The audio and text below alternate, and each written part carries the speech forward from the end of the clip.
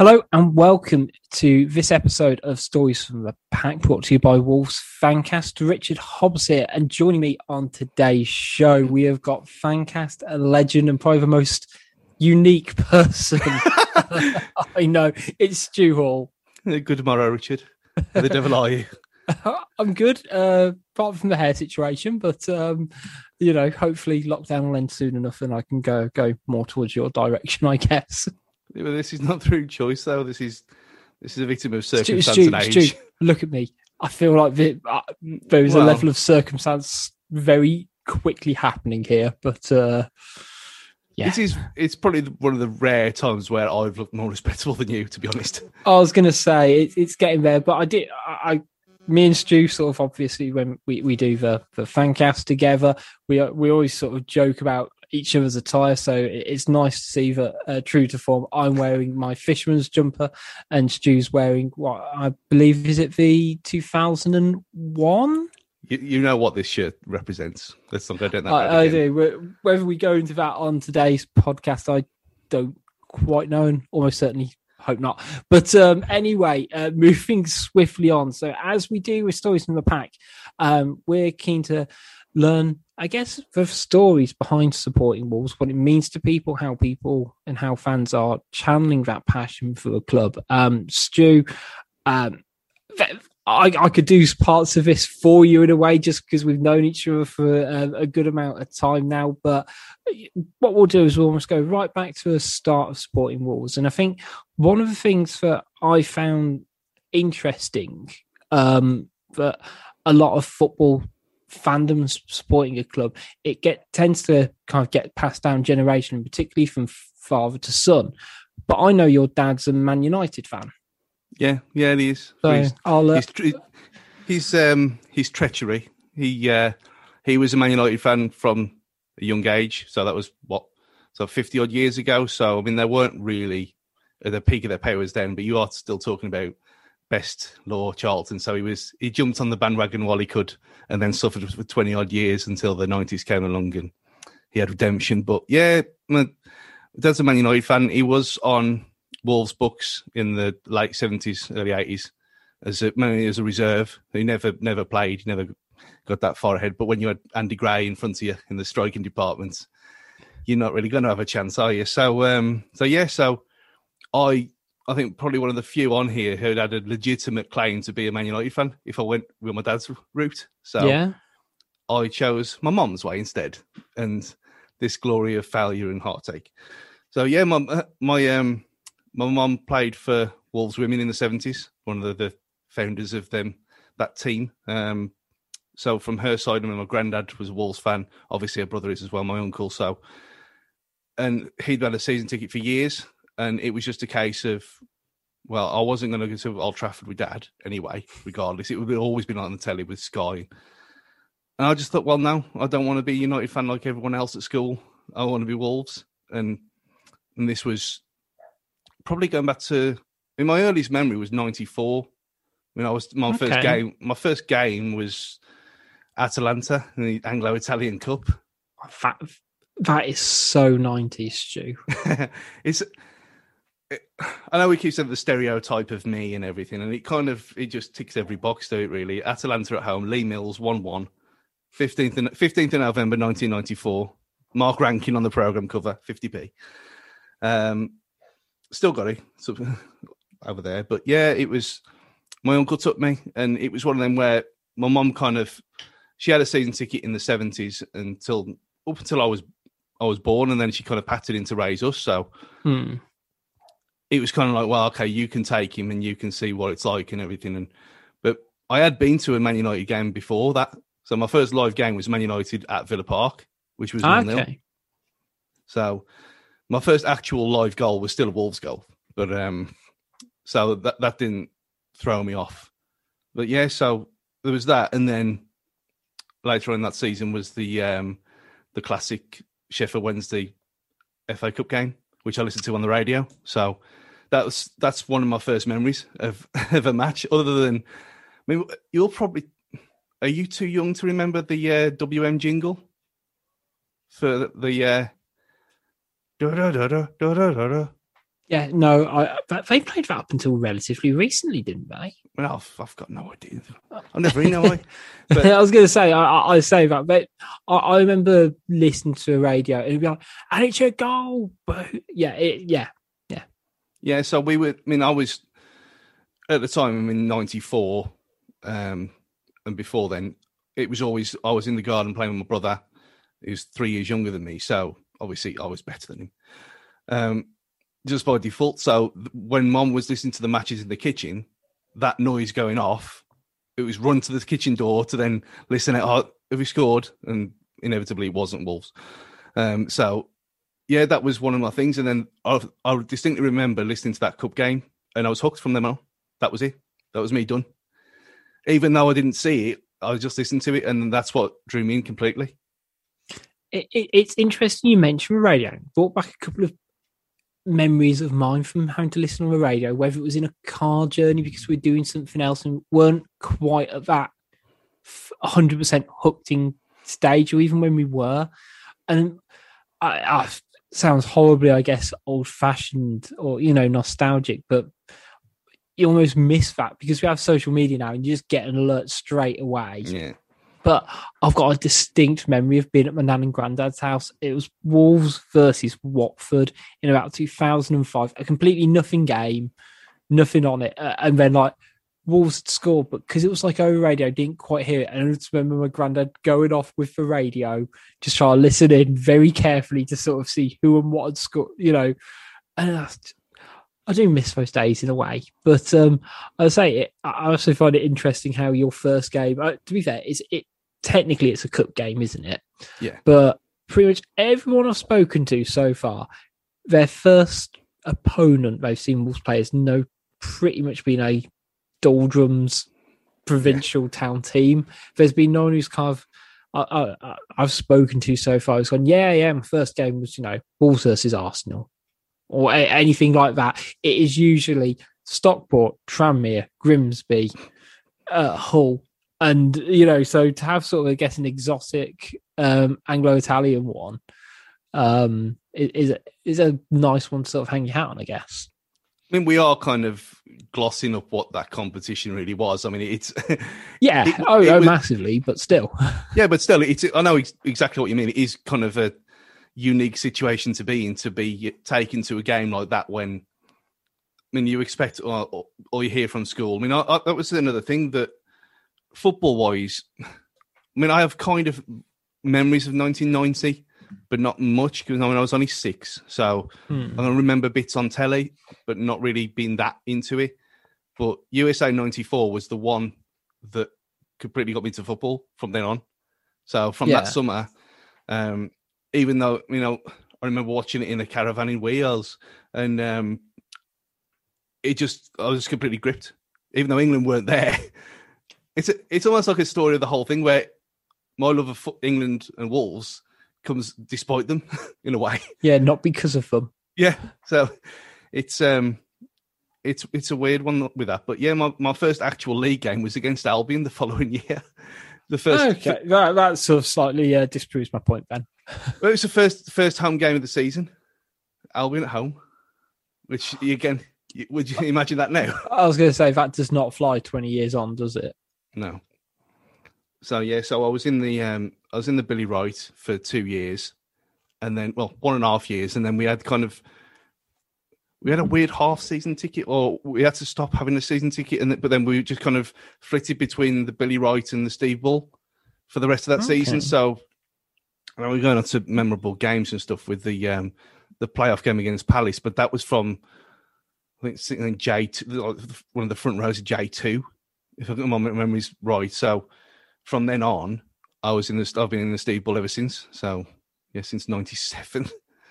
So it's interesting for someone who is so much as a diehard fan, for want of a better term, I say it just because the sheer amount of home and away games you go to, but you've never been a North Banker or South Banker, because I guess the stereotype is, but for those hardcore diehards, that they are very much, let's be honest, it's usually South Bank.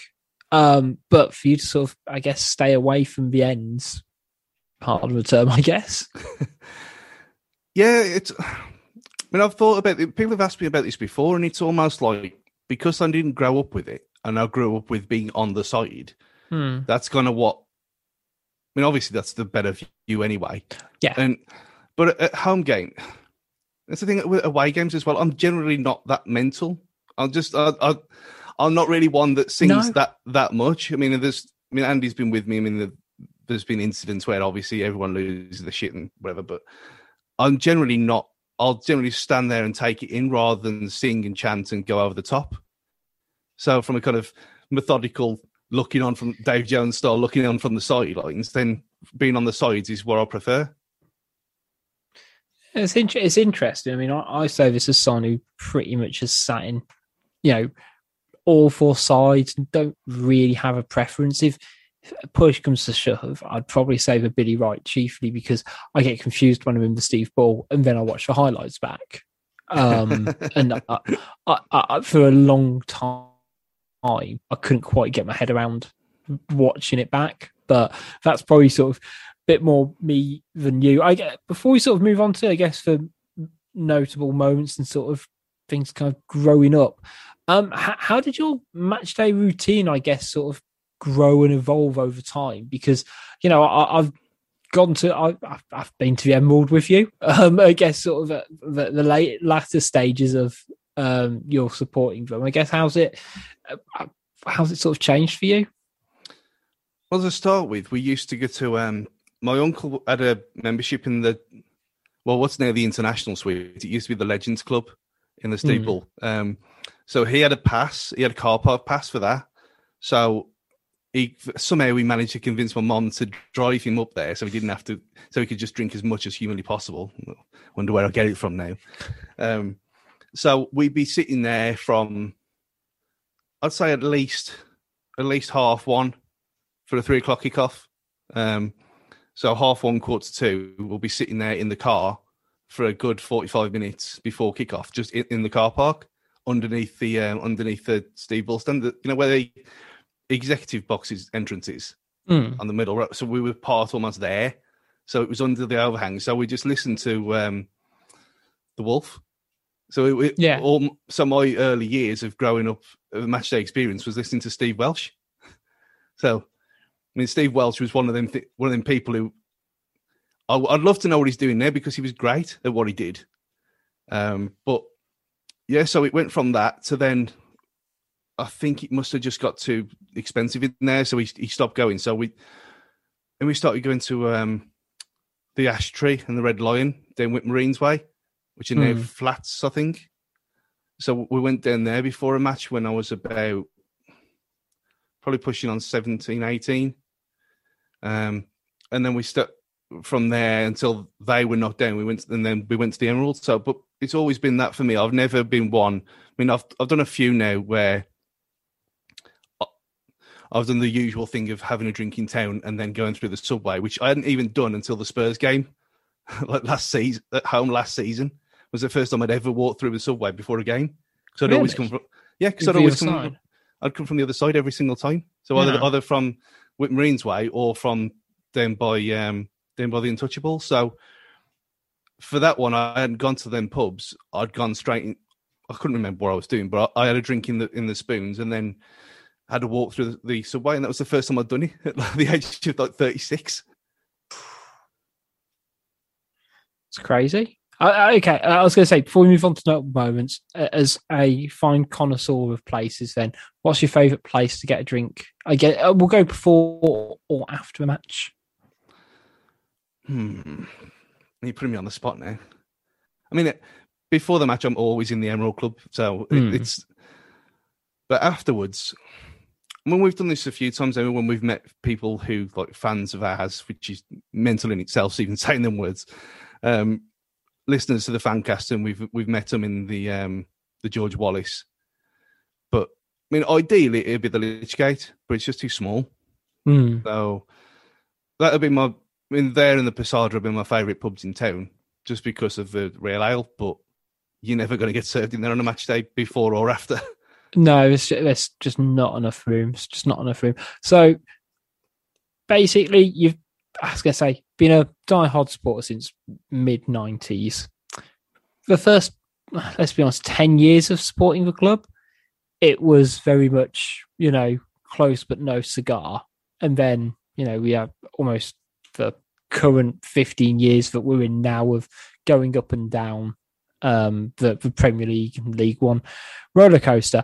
So for you, what are sort of those notable moments that sort of really stand out for yourself? Whether it's the good, bad, ugly. I mean, the playoff game that I mentioned earlier in '97 against Palace, just for that. I mean, up until again the other one for atmosphere, the Man United Cup game, which has been mentioned loads on here already. For atmosphere-wise, them two games were just superb, and they're almost like out so far ahead of everything else that you can't even match it because it's you had to be there, and it gets turned into legend now how good they were. So other than that, I mean, I was at Norwich when we conceded the third in the 3-1 away defeat in that playoff game. Yeah, that was the year we kind of just completely collapsed, wasn't it? Was that the year? I'm pretty sure. Yeah, it was. I was going to say, were we wearing that kit that you're wearing now in terms of that year? Was it that year? No, it was the year after. Was it the year after, yeah? Yeah, it was the one before that. Yeah.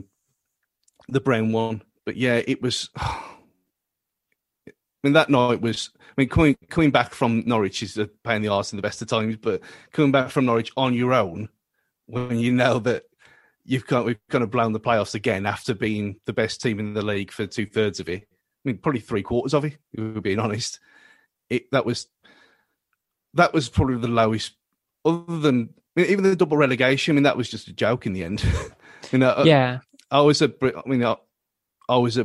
Brighton on that day, and we were almost kind of resigned to the fact that we were down anyway. So it was never really a surprise, just because when the game before, was it Barnsley? I can't remember. It's been a while. But yeah, so I mean, that playoff game against Norwich was the sickener for me. I mean, that, and then losing to Barnsley away in the Saunders year, when I think there was a long way to go, but you just had that kind of sinking feeling that we'd had it all before.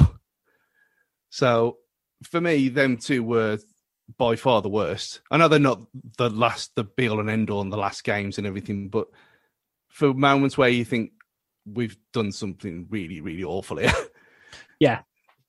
No, that's it. I think interestingly with the Norwich one, I'd have been 9 at the time. That's when I was starting to properly get into it. They actually showed that game on the middle of the pitch at Molineux, and I wish they still did that. They did that for the Palace game as well, the away leg in Palace game, but it wasn't in the middle of the pitch.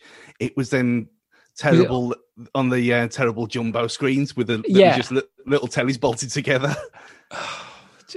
I don't get it. I don't get it.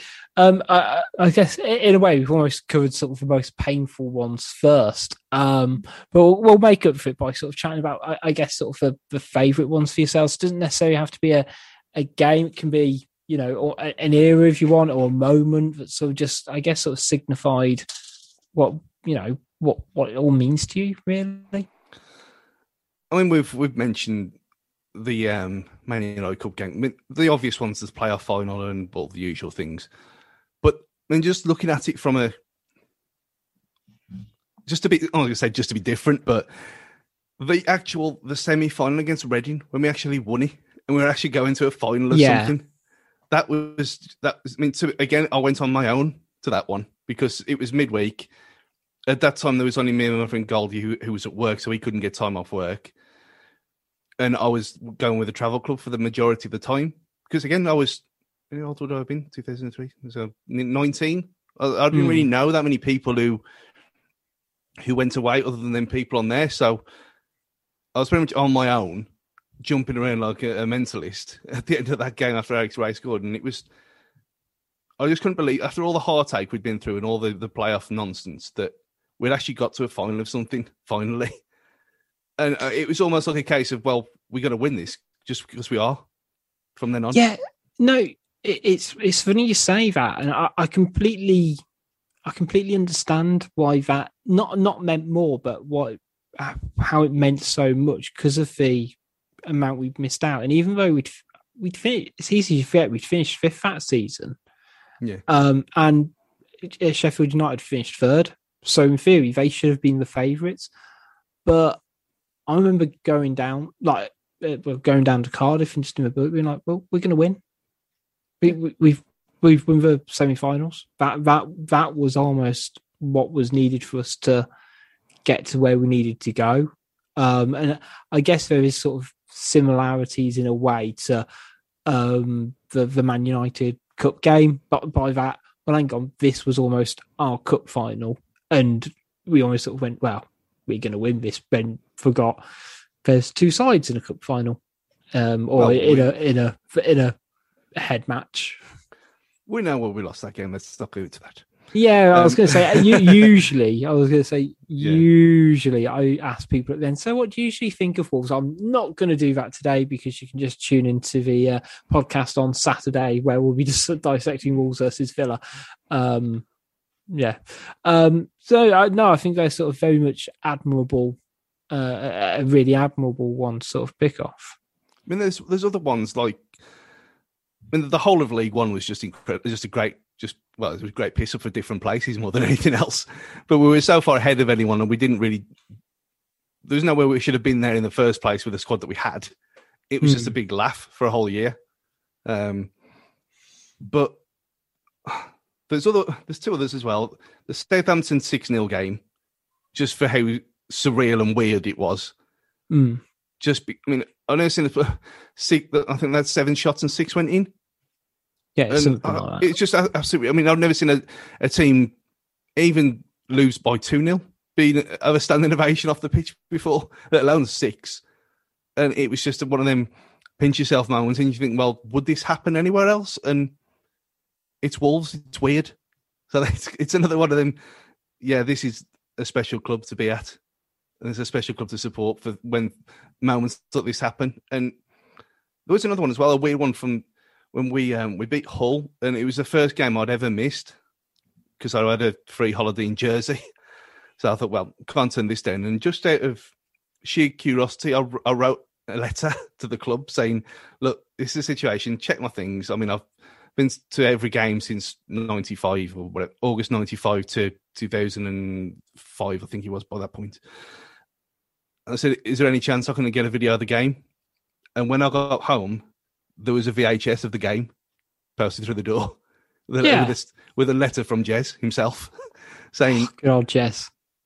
And he wasn't evil then, so he was. It wasn't what we turned out to be. But yeah, I mean, I thought they didn't have to do that, and it was just me trying it on. But again, a nice thing to do when it was pre-internet. I mean, they don't know who I was. I was just another fan, but they went out their way to do that. So I was quite proud of that moment, to be fair. Yeah, I get it. It's weird because, like, in this day and age, like you always get the feeling sometimes a club does nice things like that for fans as a bit of a PR move. I'd argue, and that's not to say that you can't do a nice thing and not get a bit of clout for it online, let's say, but this is in a time like before the internet, before social media. And they've gone out of their way to do that, just because you say they kind of understood and recognised how much sort of time and effort you've dedicated to being a fan. And I guess that's sort of it's a bit of a shame in a way. That's how sort of the club's developed and evolved to be too big to be able to do those sorts of things on a regular basis, I guess. Yeah, I mean, if they did it all the time, I mean, this was before you had like teams like Spurs bringing out individual match DVDs. And like we went to do it later on when we beat Man United in that 2003-04 season as well. The defeat of the Devils, I think it was called. And you think, I had so many of them. I know you did as well, but I don't think there was a Christmas or birthday when I didn't get the annual review of the season before. Yeah, I've got them all in boxes. I mean, I've got 10 years worth of programs in the loft, and I don't know why. I mean, they're all digitized. You can go on 11v11.com and look for scores against teams, and there's no need for them to be there anymore. But it's just one of them things that you just never. I mean, I probably will eventually kick them out because who cares anymore? Who needs them? The only thing that I'll keep forever is the shirts. But that's just me. I was going to say for anyone who's not. I was going to say listening via podcast to this, which we are greatly appreciative for you doing. But for those who are just on visual, Stu's got backdrop of some, I guess, sort of favourite Wolves shirts. I'm 99% sure on this. You've collected a Wolves shirt at every new home top, right? Yeah, from 94. Out of curiosity, and again, this is something that's sort of been picked up a couple of times. Name a number on the back. Yes. Have you always gone for a haul? What have you? What sort of you? Never. I never did that. Not once. Okay. I always had a player. I never had my own name or anything like that. The only time we did that was for we did it. Me and a group of mates did it for an England tournament in one summer, and we had when the squad numbers went up to 1 to 22, we had 23, 24, 25, 26. Just why not? But yeah, I had 9, obviously. Again, but because I'm a stickler and slash sad about these things, because they didn't have squad numbers, do we, in the Ensley Insurance League Division 1? Yeah, that's what I didn't have. I just had 9, and with the Football League patches on the sleeves. So of course you'd have the Football League patches on the sleeves. But this was in the 90s, though. You had to buy them from specialist sport shops, and there was one in Willenhall by the clock. And you had to. It wasn't even a print on one, so I had to get my mum to stitch it. Yeah, I had to get my mum to stitch it on. I'm trying to see if I've actually I've taken them off the shirt from the time, and I'm going to put them on the one that I bought off eBay because that one obviously doesn't fit because I'm now 37 and not 12. Not 12, yeah. But yeah, I had 9, and then I had Muscat too. Yes. Nice choice to go away with that on, especially at Norwich. Maybe that was the answer.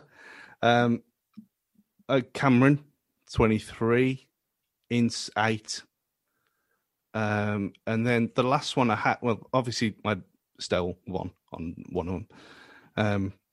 The last one I had was Jackie Mack, Manamara 7. Yeah. So that was 2005. And I haven't had a number since then. Just I don't know why. I just don't. Let's say grow out of it because I was thinking about getting Moutinho put on the W88 shirt just because of how great he was in that season, but I just ain't going around to it yet. I was going to say almost the moment's not quite past, but I mean it's a nice way to recognise. I know we always sort of seem to do, I guess, sort of name and number proactively at the start of the season. And usually it's strikers, whatever, it's Ball, it's Ebanks, it's Jimenez. But I guess there is sort of some backward logic to almost getting it at the end of the season. So it's getting the top at the start and then getting it name and number at the end of the player who's made, whether it's player of the season, one who's made an impression on you, I guess. A friend of mine always used to kind of get whoever his cult hero would be that year. So he had a phase where it was like he had Elokobi, he had Mickey Gray, and then Elokobi.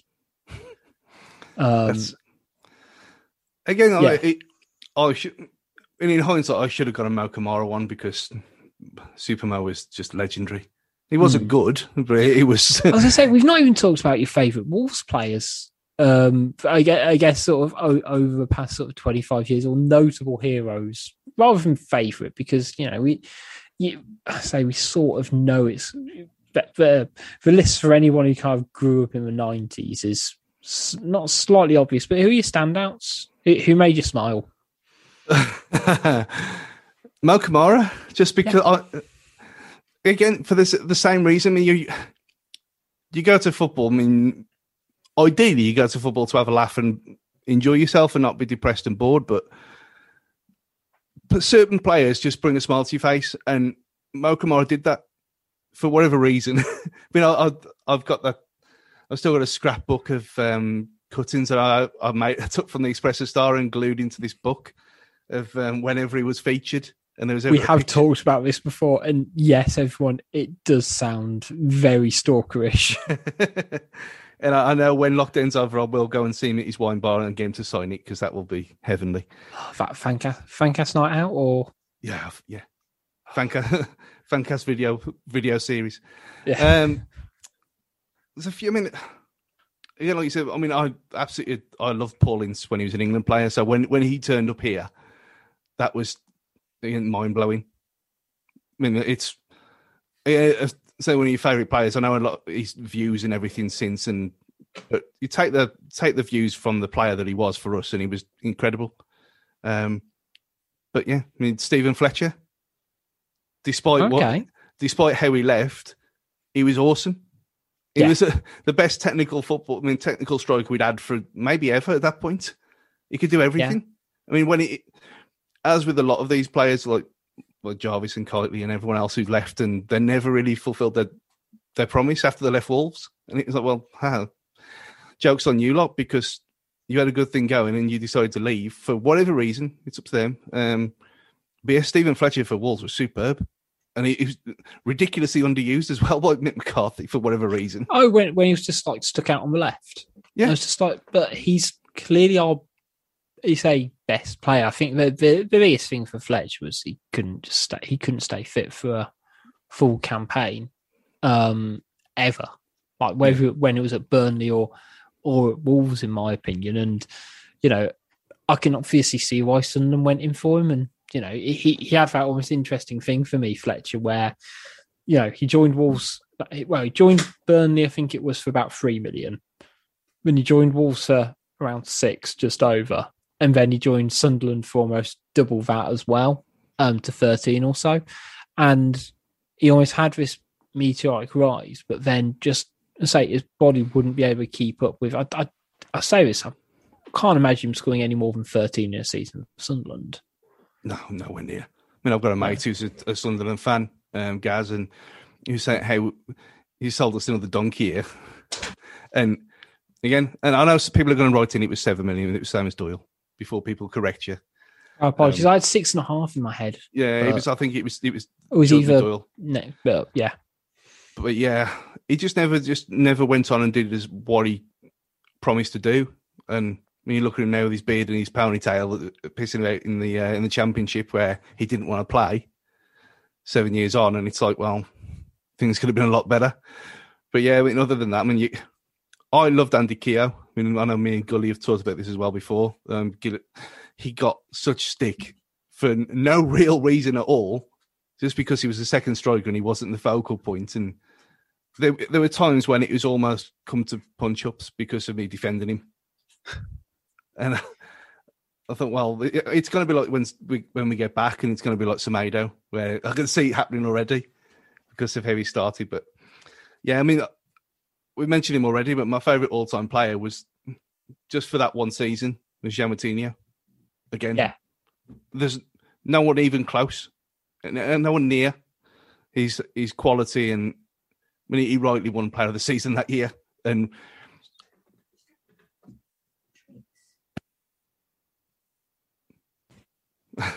he rightly won Player of the Season that year. And he was, I mean, I'd followed him from watching international football and European football for a long time as well. And he was one of them players where when he was constantly with Spurs every year, and you think, he went through Spurs and then Everton. Yeah, so just come to the Premier League, just come and play here. And it never happened. And then when we were leaving, I thought, no way, not a chance. And then he turned up and he was the best player we'd ever had. And despite what's happened since, and yeah, he's obviously dropped off and he's getting older, but yeah, for that one season, he was just superb. It's an interesting mix of players you've got there, and there's a nice line of, I guess, for veterans coming in with the likes of Ince and Moutinho, who you've kind of come with almost a bit of an Indian summer. And again, same with Paul Ince, like there was a level of, well, is he a bit past it? And just clearly wasn't. and same with Moutinho, I guess to a degree as well. As well as I guess you've liked almost the very slow players, and then just players will just run their socks off to a degree. I think it's probably a case of because we, like you said earlier, because I mean, especially our kind of generation grew up with us being quite shit all the time. And you were kind of you were watching Match of the Day either night time or the Premiership that one year when we were there, thinking, well, this is what the real football looks like, rather than us playing in this kind of ridiculous place where we can't even have a proper sticker album. And which I had one when I could find it, Panini Nationwide sticker album. Oh, wonderful. Jamie Smith always eluded me. Never finished it because of him. But yeah, I think for anyone listening, if you can find Stu a Jamie Smith sticker, 96, 97. Not the 96, 97, we will pay a lot of money. Fantastic. £5. But yeah, I think that was kind of the reason for that kind of choice, because we'd seen all these excellent players and we never experienced it properly. We'd been watching like Stacey Caldicott run rings around us and things like that, and thinking, we can't. I mean, when you're looking at Simon Osborne as your best technical player, and I know he was nothing wrong with Simon Osborne. He had a couple of great moments again, but it's not in the same league, is he? So yeah, we had the youngsters like Lescott and Robbie Keane and all that, and that was all fun and dandy. But it's almost too obvious to be actual good players and fans' favourites. So I don't know what it says about me that I was always the ones on the fringe, the ones who are a bit controversial, that I had to be, I had to choose them for whatever reason. Well, maybe, and this kind of follows on to, I guess, my next point is sort of how closely you maybe went to games, and you've already mentioned that, when you went to away games, you weren't necessarily there just for a piss up and a run around. It was weird because sort of I think I first obviously met you via the Fancast, but it was through doing the away blogs and it was through going to all the away games. So that's obviously a very big commitment. Quite a few people who do it. What kind of triggered that for you? Oh God, I think it's like saying what triggered an alcoholic to drink, which you could label it me as well, I suppose. But I don't really know where it started. I think when we had. When we got to sixth form, we were given this bursary scheme where they gave you 30 quid a week, I think it was, or 30 quid a month. Yeah, what's it called? Yeah, it's gonna annoy me. So someone will message in. Yeah, I can't remember but at the time, so they were giving us free money to not do anything. So I thought, well, I can go to away games then. So that's where it started from. So I'd started going to away games on my own at 15. Before sixth form, but I started going to away games on my own at 15 on the travel club, thinking, well, it's perfectly safe, no problem whatsoever. And then it just it turned into a habit, and then it got to the stage where it was more than a habit, and it was a complete lifestyle choice. So like every single thing was based around going to Wolves games. So like there's things like when we had a chance to go to New York for business studies. If you chose that as a sixth form option, I didn't choose it as an option because I would have missed Gillingham at home. Things like I know this is my problem. Things like that, and I've missed my uncle's wedding for Forest at home, but no one had a problem with it because that's what it's just Stuart's the match. That's what it's just kind of brushed off. So I think me doing that from in my late teens it kind of shaped the future, so to speak. And then when you that's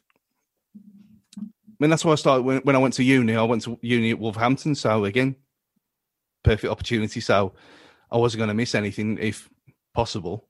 And it's a humble brag, but Wolves has been, like you said, what does Wolves mean to you? Wolves has been my life. It just has been from the age of 16, 15, 16, that's all it's been about. It's always been about just do your work in the week, just get enough money to go and watch Wolves and go out with your mates. That was it. And when you planning your wedding so that it doesn't ever, the anniversary never ever clashes in the season or a World Cup or Euros, and you plan your own children's birth around the end of the season, which it worked twice perfectly. You kind of think, well, this guy's a madman, and yeah, maybe I am, but it is more than an obsession. It is a way of life, and it costs about $4,000 a season, which is insane.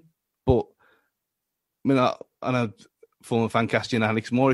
If we can get hold of him and get him on here to say his, and he does it for the love of football, and for me, it's the love of Wolves. And now, when I got older, the social aspect as well, because up until probably the year till League One, it was just go to the match on the travel club, have a drink while there, come back.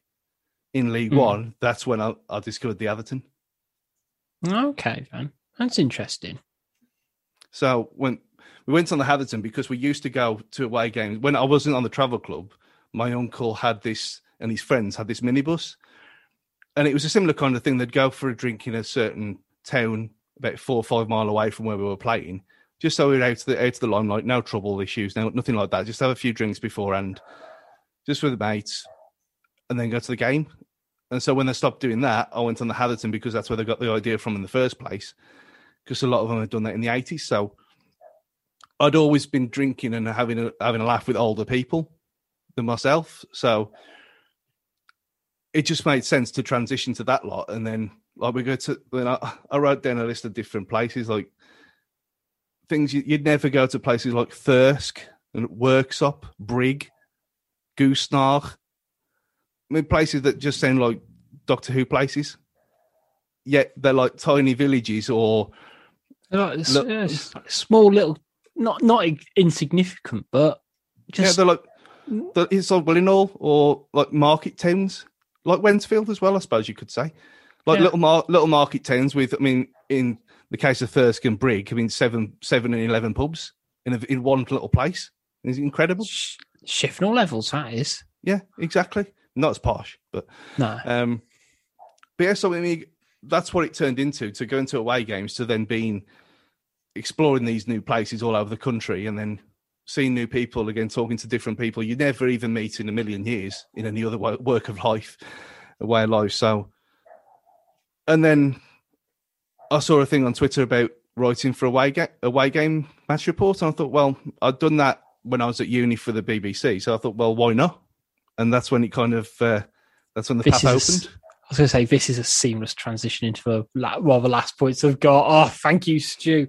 So it almost brings us up, not quite to modern day, but I guess, yeah, you kind of join the Fancast from, being a away day blogger, and that kind of then evolved into coming on the pod.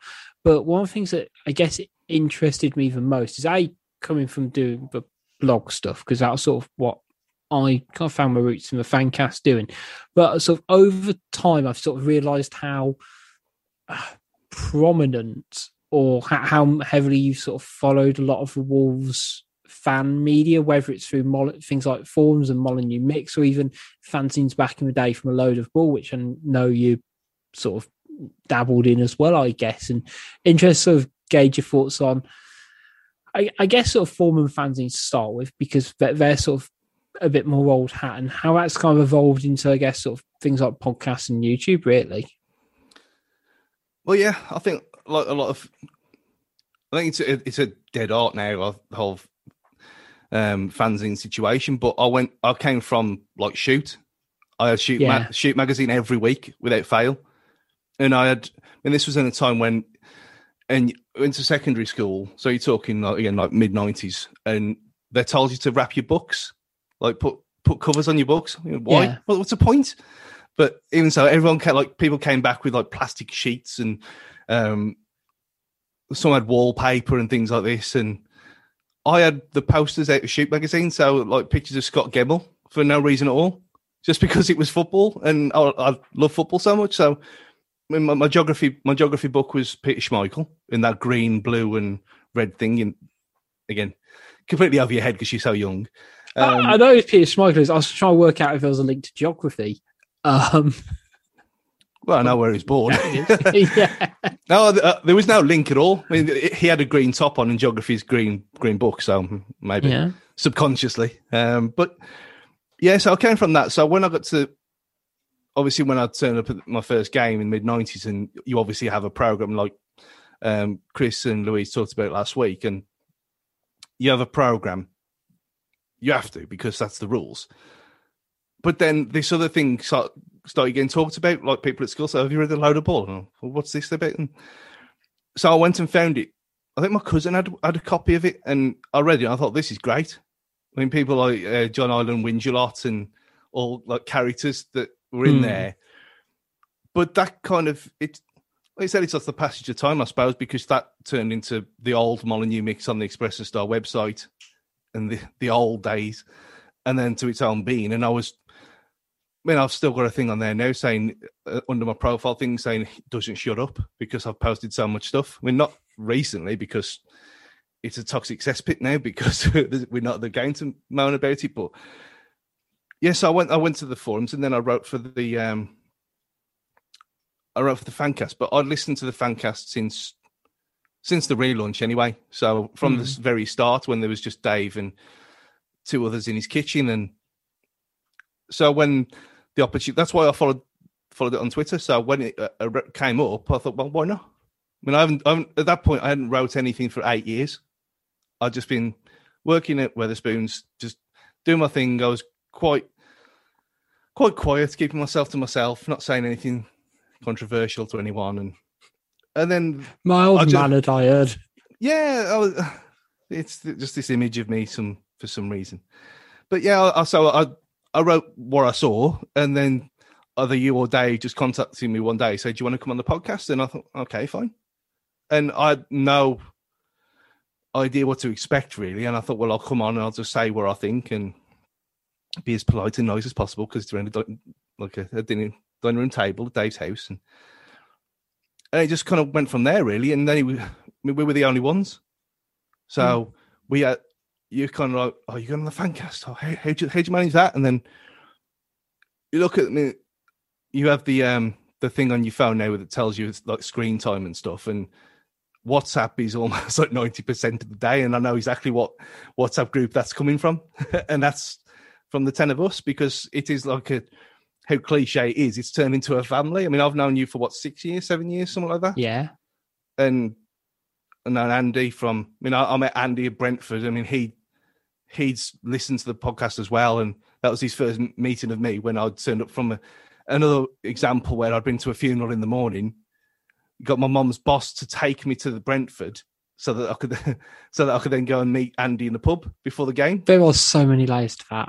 I'm just going to move on as a time, but just so many layers to that. We'll move on to meeting Andy. Yeah, so I met Andy in the pub, and he was like, oh, Andy, went, yeah, Stu. Yeah. And that's, again, when I had hair, so I was quite recognisable. But yeah, so I mean, again, 3 hours later, ended up jumping on his back because we won at Brentford away. And it's just one of them things where, I mean, now it moves on to things like a little side hustle podcast that we started in lockdown. And give it a plug, go on. Cage Fighting Pod, if you were on Twitter. For all your Nicolas Cage and just general film. Yeah, if you want film questions, film questions answered. 3 guys in the 30s, nearly 40-year-old, talking about Nicolas Cage films and having a good old laugh every week. Then come and check us out over there. But yeah, I mean, that came from the friendships that I formed through the Fancast and with each other, which I never expected to do. When I expected to come on here, talk about Wolves once a week, and that'd be it. But it kind of blossomed into much more than that. Very, very strange. It is weird when you think about it, and like, you know, I reflect. I did one with Dave Evans' founding father a couple of weeks ago, and sort of I did a bit of reflecting after that, and sort of thought, I guess, sort of the things that are shot off from doing this. I'm not going to sort of make it all about me or even all about the Fancast, really, but it has been interesting to sort of see either the little opportunities we've got, whether it's meeting players in interviews or just meeting each other, because I say this with the greatest will in the world.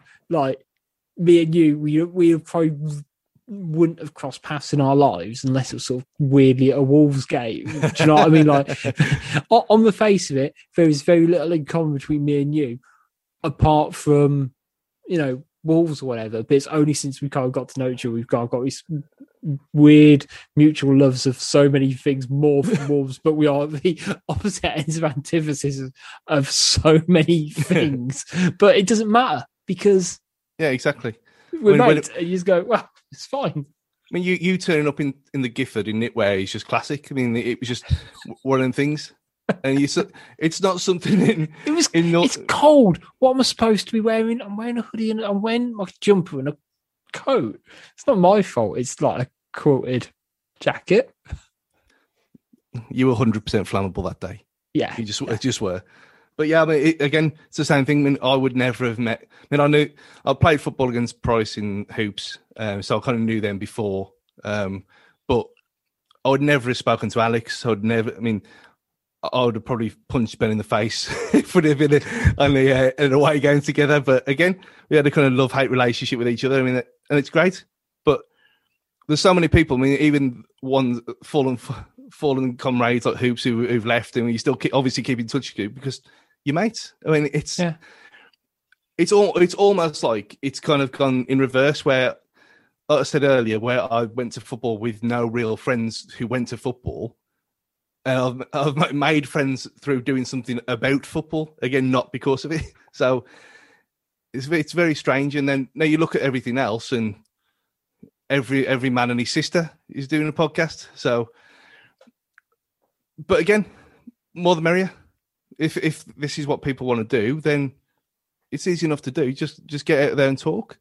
It's great. Yeah, I think it's interesting. You know, we make like little silly jokes about, well, we're the oldest ones in town. You know, no one else was doing them before Wolves were good, etc., etc. That feels like I need to have a butt there, doesn't it? No, but actually, I think looking back on it, the things that I guess the Fancast has probably bought us all personally, whether it's, you know, external things, so like for the likes of me and Ben, it's helped secure jobs. Indirectly or directly, it's helped us grow our professional brands as well as sort of friendships and just the skill sets of doing stuff like this. And you know what, if this has meant that another pod has been able to do that or been able to share insight, then you know I'm all for it. Yeah, and like you said, I mean, there's plenty of people who came up through the ranks just from the writing side of things, and there's still people writing for the website who have gone to do great things now, which is again, it's a stepping stone to greatness. Wolves Fancast. That should be the new tagline for the new year. Yeah. When we all come back again next season, that's what we're saying. But yeah, it does imply that they move on to better things, though. But it's the really better things than this. Yeah. No, it is. It has been. It's been. It's almost like a parting shot saying it's been a pleasure, but it really has. And I know that I was a super fan beforehand, and I'd listen to every episode, so it was kind of a bit weird joining up. But then, and I know I'm kind of made out to be the fool of the gang, and I'm the one who says controversial stuff just for the sake of it, and I get the abuse on Twitter and whatever. But it's only football, end of the day. We're only talking about, it's not life and death. We're talking about football and Wolves performances. And if you're going to take everything so seriously, then you kind of just take a step back if it's affecting you that much, because we are only really talking about football at the end of the day. Yeah, I think that's interesting because, yeah, you're, you know, again, we've sort of joked about where, you know, I am probably the most, I'd say, neutral, balanced person with most things in my life, whether it's Wolves or my wife hates me when we'll go out for a meal, a really nice restaurant, and she'll go, how's your meal? I'll go, yeah, it's all right. And then the next day we'll be at home and we'll have like oven fish and chips, and how's your food? I'll go, yeah, it's all right. Like, but I rarely move between like about a 5.5 and a 6.5 in my life, sort of thing.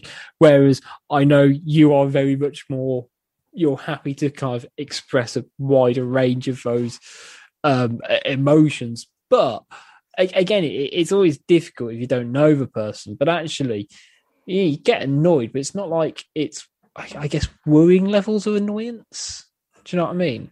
Like, it's not like you spend 5 days sulking about a game. You seem to get over stuff like that pretty quickly. Oh yeah, I mean, it used to like really, really get to me, and it would. I mean, sometimes, if it's really, really awful, then I won't watch any other football for the rest of the week, kind of thing. If it's like if we play on a Tuesday and like have like 20% possession or something like that, then and get absolutely spanked, I'm probably not going to watch football until the following weekend. Mm. But it's not going to put me in a mood anymore. It's not. I mean, maybe that's just being nearly 40 and you kind of grow up a bit, but you just kind of compartmentalize it a bit. And I think because of the situation we're in now and the whole of this season being, well, not being there for a year almost, it kind of does take us a little step back. And yeah, we get irate and rant and rave, and you say your views on where the manager should be and wherever, but. And of course, you're not allowed to change your view as well either. No, That's exactly. You've got to remember. Yeah, you're in one camp or the other. You can't deviate, but again, that's just 2021. That's the modern world, so you just get on with it. I mean, we had people requesting me not to be on the Fancast, which is nice. But we're large for life. Let's be honest. Yeah, but again, it's you don't take these things seriously. It is what it is. It's a few blokes and Kim talking about football. That's all it is. If you don't like one of us, then you don't like one of us. There's podcasts I listen to where I don't like certain people on there, which is fine. But yeah, I think having lockdown and watching football at home, you kind of put a bit of perspective on things that, yeah, maybe missing family occasions for away games was probably not the best thing to do in the world. So, will they carry on? More than likely, when we carry on again in August, September, it'll be back to normal and this will just be hearsay. But it has been a kind of downtime where you think, yeah, maybe it's not the be-all and end-all, but it's still very important. No, I completely agree. I think we'll wrap up in a second, but I think for me, Wolves for a long period of time was the be-all and end-all, like growing up in my teens. But interesting, it was when I went to university and I moved away and didn't stay at home. And at that point, you kind of go, well, you know what? Yeah, I will keep an eye out for every game. If Wolves are playing, if it's on TV, I will be watching it. And, this was during the two relegation seasons and League One. So it wasn't exactly great watching, but it did sort of put it in perspective because I remember like my mum joking, like, how are you going to cope not watching Wolves? It's like, I don't really know. And then I realised, well, actually, I can cope quite well when it comes down to it. And, same as like not having a TV license. I went, but it was like stupid because I thought about it. It's like I watched, this was before like you needed like TV license to watch iPlayer. Being like, well, I'll just watch whatever I need to just an hour later. And then realised that, watching all these shows and then went, well, actually, like the only thing I actually am bothered about watching is Match of the Day. That's the only thing anyone I'm actually fussed about. But either way, no, but it's been fascinating to sort of get a bit more of an insight into the life and times of Stu Hall. Let's just let's correct it before people thinking I'm not going to be arsed about Wolves being back. That's not going to happen. That's not changing. This is not going to age well. I've had no dalliances of not being 100% Wolves like you and Dave. And probably most sensible people in the world, in the Wolves community, have had these down times, like when the usual one people speak about is like the Hoddle era, when it was just like watching paint dry every week. But I was still there. I was still there all the time. It's just a case of you concentrate more on the pub before and after than the actual game itself. So we'll still be there, home and away, as much as possible. But it's just a case of don't let it affect your life. No, I completely agree. And hopefully that's a message people can take home with. But as soon as we're back in the stadiums, I think we're all just going to live and die by it. But we will wrap it up there for today, folks. Big thank you to Stu for joining us today. It's been my pleasure, Richard. Thank you.